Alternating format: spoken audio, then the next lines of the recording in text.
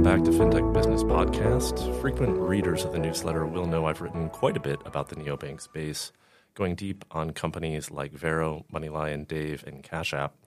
But so far, I haven't had the chance to have a guest on the show from a company in the space. So I'm particularly happy today to be sitting down in person with Stuart Sopp, co-founder and CEO of Current, in their New York headquarters where they have a podcast studio. Stuart, thank you so much for taking the time. How would you describe Current to people? Is it a neobank? Would you use that terminology? Well, thank you for having me today, Jason. It's awesome to be here with you. It's a great question. Neobank. I think challenger bank, neobank, these terms all came up over the last sort of 10 years.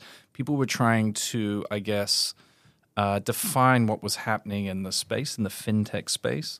I liken it to maybe early 2000s where people were talking about internet businesses. And then eventually all business is internet business, right? So much in the same way. So we are a U.S. Technology platform, a financial technology platform based here in the U.S. And so we're, I would say, broadly a U.S. fintech. And I would describe Current as a fintech that banks people without much money. That's really where the wedge has been. No, I really appreciate that. I mean, when people talk about digital bank or digital banking, isn't that just every financial services company? Unless you're only branch-based and only serving people face-to-face, you have a digital component. So some of the terminology here eventually, hopefully, needs to shift a little bit. For people who are less familiar, you mentioned lower income or not much money. How does your user base compare to some of the companies in the space that people might be more familiar with? So your Chime, your Vero, people who are using Cash App. Is there a lot of overlap? Is it quite distinct from those audiences? Yeah, I think, obviously we're a bank for anyone, right? So anyone who wants affordable banking, we are there for them. And like you said, we're digital, so we're all over the United States. We're not trying to exclude or be too specialized in that. But we have largely catered to an 18 to 35 demographic. We also have team banking, so 13 to 18 as well. So we would, compared to, say, a Chime, skew a little younger compared to them, right? Mm-hmm. So our average age would be around 30, I think theirs, and they would have to defend this, but I think it's around the early 40s for their average age. So demographic differentiation. And when you think about that demographic, they consume media in a different way. Mm-hmm. They look at their attention as a slightly different. Their demands for financial services are very different, and they can be sort of thin or no file through no fault of their own. They're in early stage of their work life. So that's where we may look similar when I say people without much money, meaning you're just getting going, but at the same time maybe slightly different in who they are. Compared to those names. So you're saying I'm probably like a Chime demographic. I'm not a Current demographic.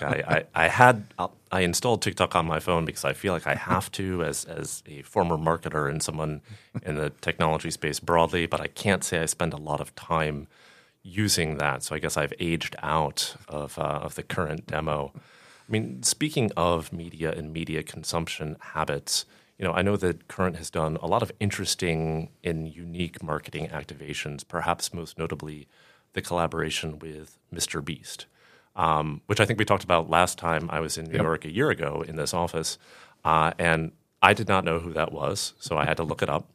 I'm just confirming my age. Can you talk a little bit about how the company thinks about those kinds of marketing collaborations? How does it sort of perform from a user acquisition perspective versus other channels, whether it's your classic Instagram ads or even I think you guys used to run like out of home subway billboard ads. It seems like it must be working since you decided to continue in those channels. I'd just love to hear a little bit about the strategy there. Yeah, that's a great question. So. We have multiple marketing channels, multi-touch attribution, which is a long-winded way of saying we have lots of different ways of approaching potential customers. When you talk about banking in general, we've completed payments and banking. Really, that's really what all of us are doing in fintech, at least at this stage. And so, considering a bank when you have a particular liquidity problem that is monetized through interchange. it takes a little while to come through that funnel. It's not like, oh, I have this burning thing where, immediately I come through. And so you need long-form content, right? So you need more shots on goal. So you need multiple frequencies of seeing like that content and that value, and also the brand in general. And that needs to be across various channels. And so when it comes to, say, specifically Mr. Beast, Jimmy Donaldson, a very talented YouTube star, well, actually probably the biggest, I believe, at this point. Certainly wasn't when we first met him. And we identified back in 2018, 2019, that there was this emerging attention differential between 18 and 26-year-olds, something like that, and the rest of the market. And so they weren't watching TV in the same way, non-linear. They were watching streaming, and they were also just generally consuming content in a completely different way. And we realized that, okay, firstly in fintech, because it's a long funnel, you need trust. And hopefully, we are a trusted brand, but also trusted people to then basically sell your product for you. And so he was one of those people with large reach, and certainly in that remit of that demographic. It's long form content, so people are watching for 45 minutes, an hour, just like a TV show, and so their attention will be there as well. And so when you talk about, say, Gen Zers, if I'm being more broad, their attention is pulled in a lot of different ways. It's very different to us Gen Xers or even late-stage millennials. And so they have commercial or advertising fatigue. They see through it fairly quickly or very quickly. They've just grown up in a completely digital world. And so when it comes to products and espousing the value of those products, it just has to be done by other people. It's very, very hard for a company, other than some of the biggest, to directly sell your product. Say, hey, there's all this value, and you get 3 seconds in, they've already lost attention, right? And so, our partnerships with Jimmy and many other influencers, hundreds actually, and we became or are the biggest influencer financial brand out there, at least in the US. We're the biggest financial brand on TikTok, and pretty big on Snapchat. So we've found product market fit for that 18 to 26. We've got full funnel, and it really works for us. And look, it was a lot cheaper in 2018 than it is now. And obviously, as you build some of these stuff, we help build these stuff, right? You give them money, and they create content and all this other stuff, and of course, they can charge higher CPMs, and so there's a bit of a sometimes the market can move away from you as well. I mean, customer acquisition costs are a major driver, a major expense for any consumer-facing fintech, right? And the limited data we have specifically on sort of U.S. neobanks, so companies that are roughly comparable to current, Cash App purportedly has a very low CAC, $5, $10.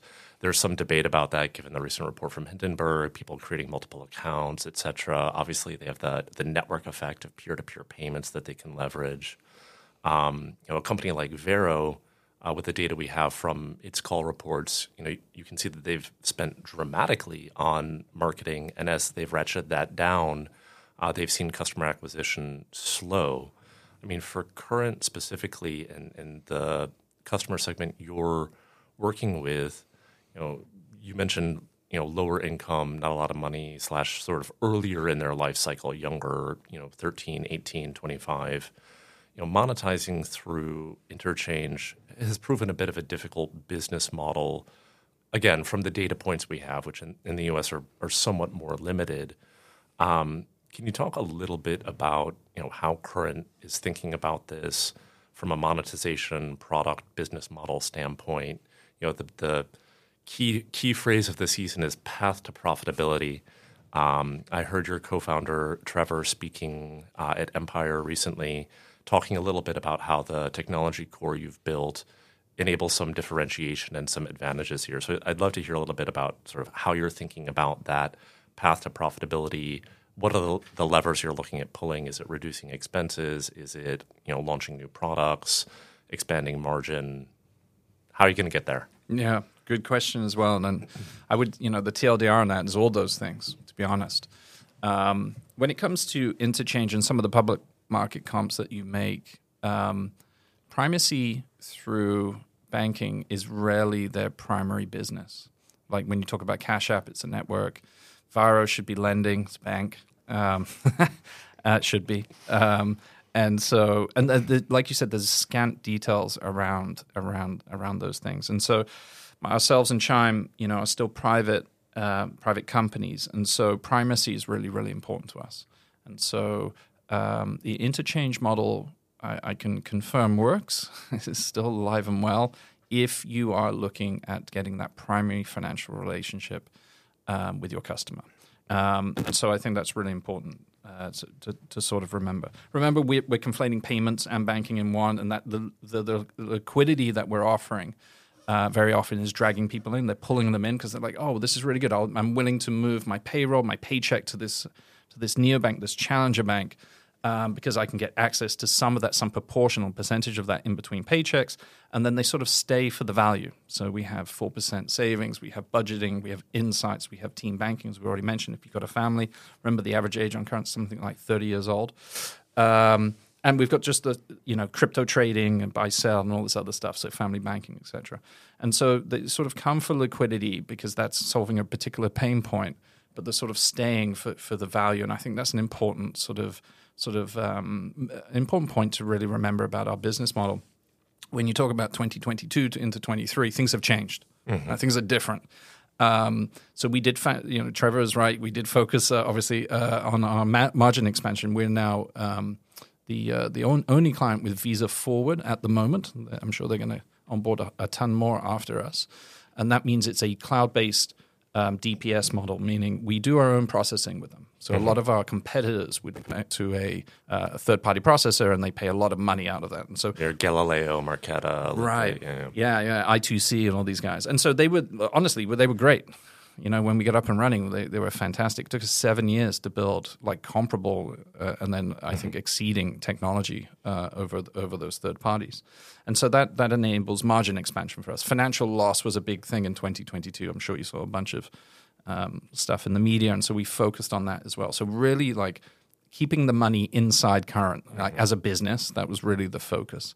And then in 2023, we have focused on higher value, right? Higher LTV, which means better products, more valuable products for our consumers, our customers, our members. And so we have focused on credit building and cash advance for those.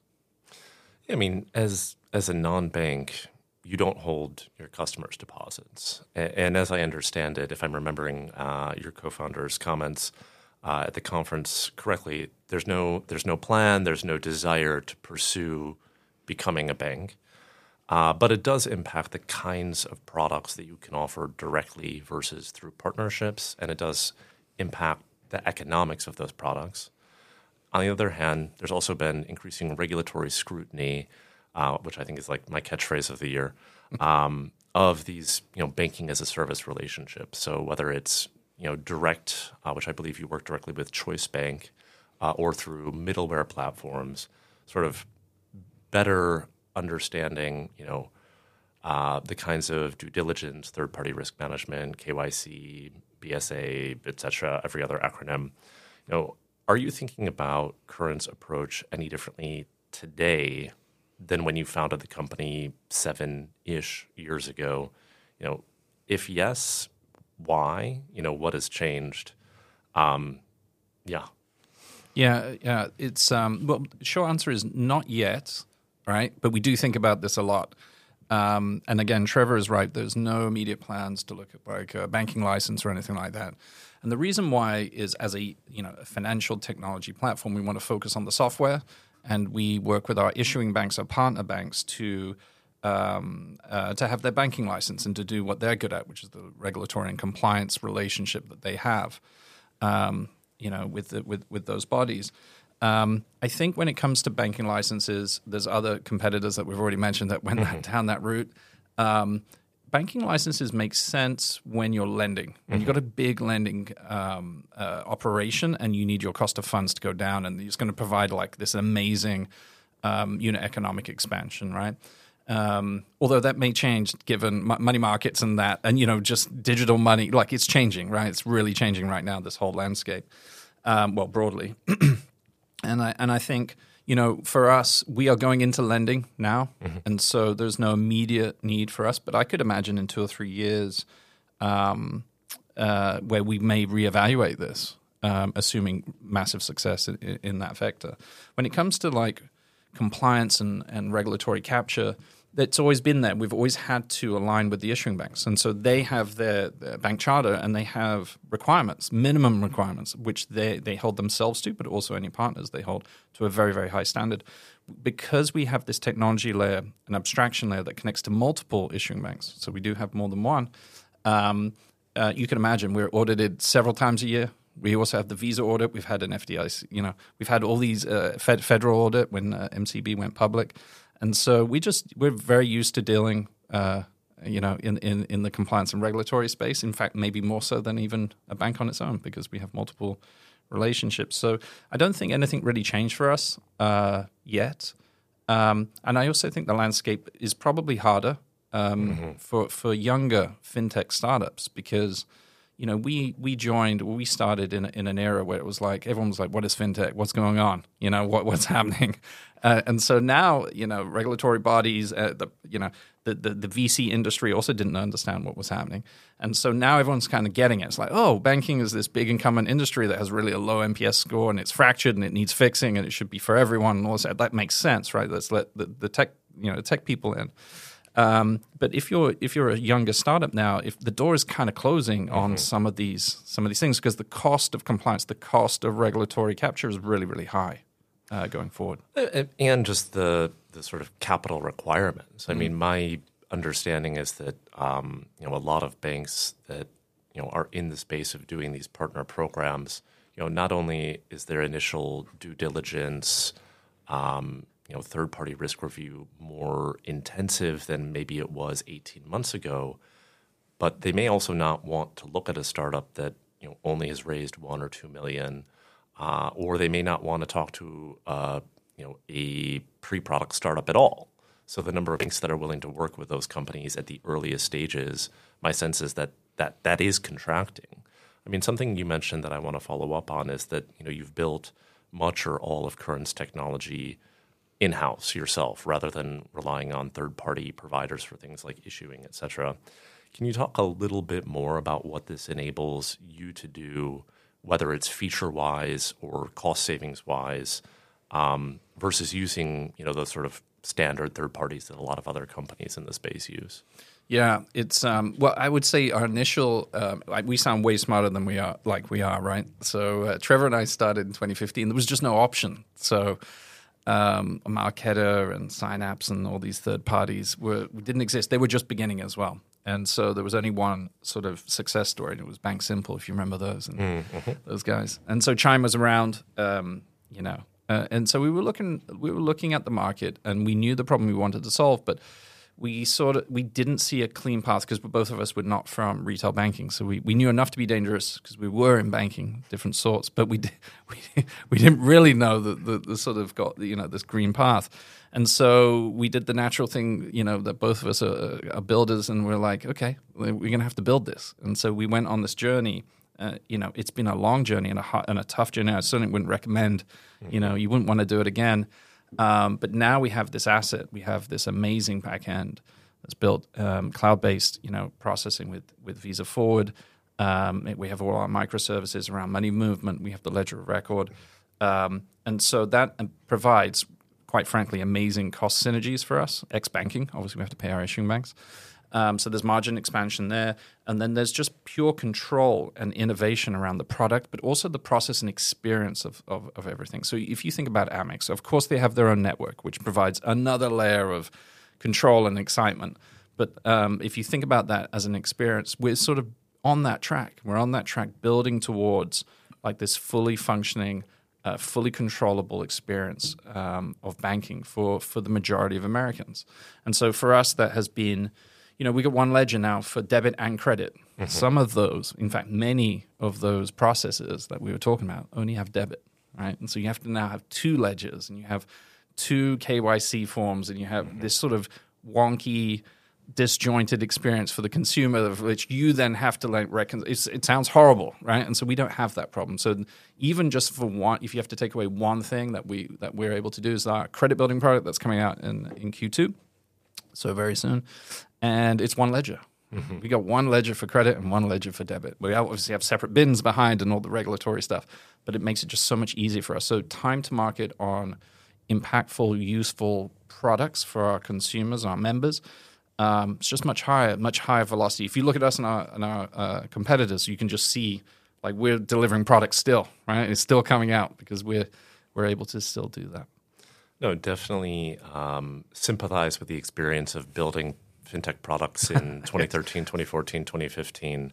I was working in the space at the time, and the company I was at built much of it internally because you didn't have the kinds of primitives or service providers today that are tackling these kinds of problems, whether it's loan origination, loan management system. Not that nothing existed in that space, but it wasn't particularly modern or agile the way that a lot of the solutions that we've been discussing now are.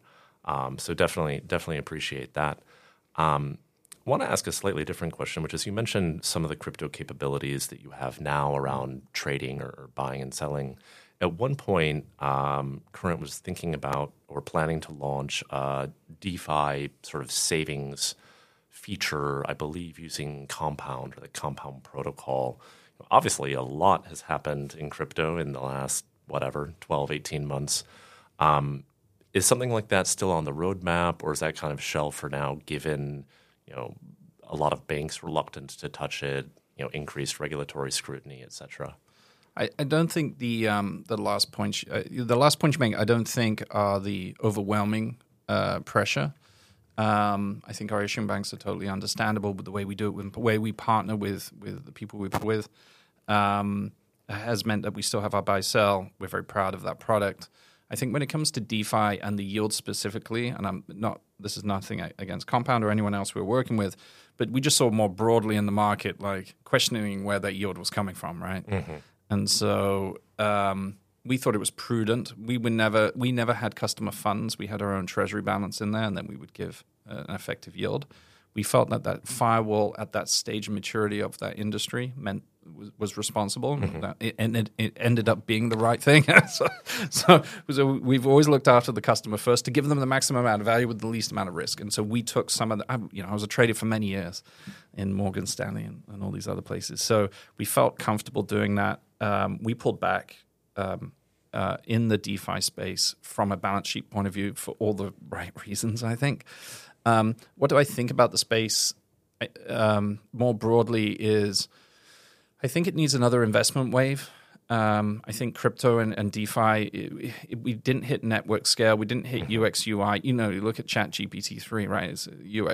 It's a web plugin, basically, a web API, but they've just managed to crush on user acceptance, right? Because it's very easy for people to interact with that. I think crypto, DeFi especially, really failed in its first iteration, and so we didn't get to network. We didn't get to network criticality, and we didn't. As in the industry, didn't get to innovation quick enough. And I think it will happen over time. I'm still a massive builder. I've been in Bitcoin for 10 years, 12 years. And you didn't retire? No, I didn't retire. Nor did Trevor, by the way. He was also the guy who gave me the white paper in 2011, and also the ICO of Ethereum, which may be a security. We'll find out. So these things, I think it needs another innovation wave. It needs more money, another investment wave. And I think over the next 3 to 5 years, we'll start to get to something more real. I think the innovation around DeFi/Web3 is probably identity or some kind of like collaboration with a bank or a neobank. There's something there. We don't really know. So I think in terms of like looking after our customers who do not have much money, we should not be risking any of this stuff for them. And so we've just been prudent. But I do think there is still a future out there in the medium term. Well, I mean, part of the appeal of a lot of those products was, their relatively high yield versus if we're looking at, 2019 or pre-pandemic, or 2020, versus, 0% interest rate if you had your money at Chase or wherever. And now, like, that has flipped, right? At least the last time I looked at some of the DeFi yields, they were maybe 2%, 3%, and you can go open an Apple savings account on your phone for 4.15. So some of the actual just raw economic appeal of it has, at least at the moment, been eroded. You mentioned a couple times building credit products. What can you share with us about sort of, what you have built and sort of the timeline on that? Yeah. So I think, well, just onto your other point, yeah, we have 4% interest. It was backed by the Treasury thing, but then we flipped to traditional rails, and we still offer 4% interest, to your exact point. And so, yeah, it's where the market, and you see this, by the way, in a lot of Web3 companies that you see they've all changed to their treasury management. Treasury now. management, they've all changed. Yeah. So we were part of that pack. In terms of like product roadmap and credit, this is new for us. Right, so we've got all this infrastructure, and it all looks the same from if you stand really far back. But when it comes to credit building, lending, the standards, as you know, or your history, I'm preaching to the choir here, but the bar for regulation, the bar for compliance, and also just there's a lot more rules, quite rightly so.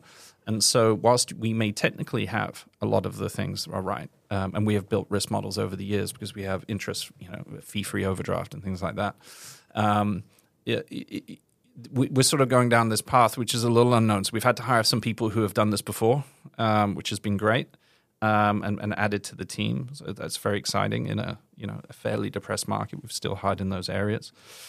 And so those products coming out, credit building, and so one ledger, one balance, being basically from a consumer point of view, the feeling that we wanted to attain or will attain, I should be more positive on our product launch.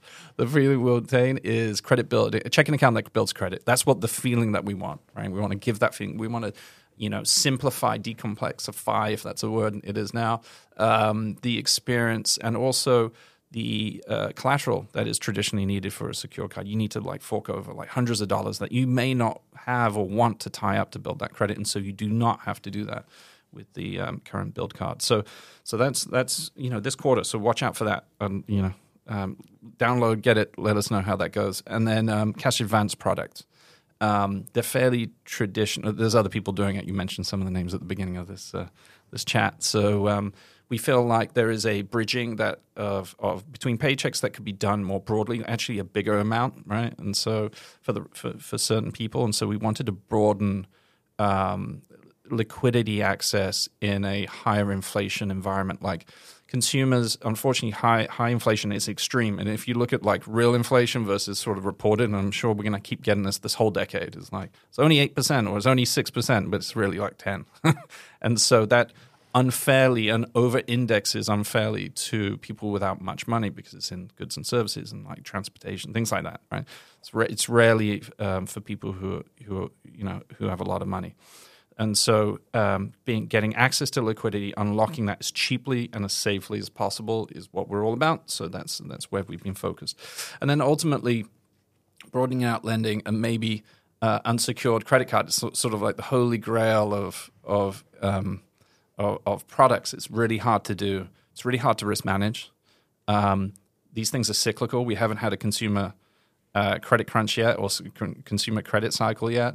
And so we're looking at the market, seeing high inflation. We haven't had this credit crunch. So we were like, okay, let's sequence this where you build credit first, and we'll do some safe cash advances second. Let's see how the market goes, and then maybe get into the unsecured product sometime in early 24. That's kind of the roadmap that we're thinking.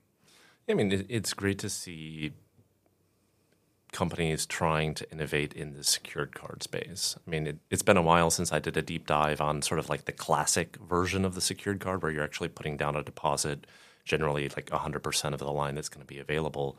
I mean, a whole host of reasons why that product kind of doesn't work. The issuers tend not to actually put marketing money behind it because the revenue from it is very low. They tend to have, fairly high fees as a percent of what the credit line is. Obviously, Card Act reined in some of that. And if you're lower income and you have to come up with $500 or $1,000 to open that secured card, it's not solving your liquidity problem and actually might be exacerbating your liquidity problem. Absolutely. And so it's most major issuers have a card product like that. I don't know if it's to please regulators by saying that they have it available.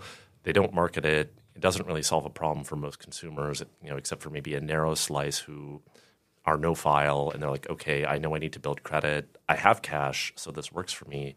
But for most people who are in that sort of thin file or have had problems in the past and are looking to rebuild and are cash constrained, it's a very poor solution for the problem those people have. So I'm glad to see people in this space sort of working on novel ways to sort of address credit building for a broader audience. Yeah, I appreciate that. You've just sort of enunciated all the problems that we try to knock down, and they're not easy.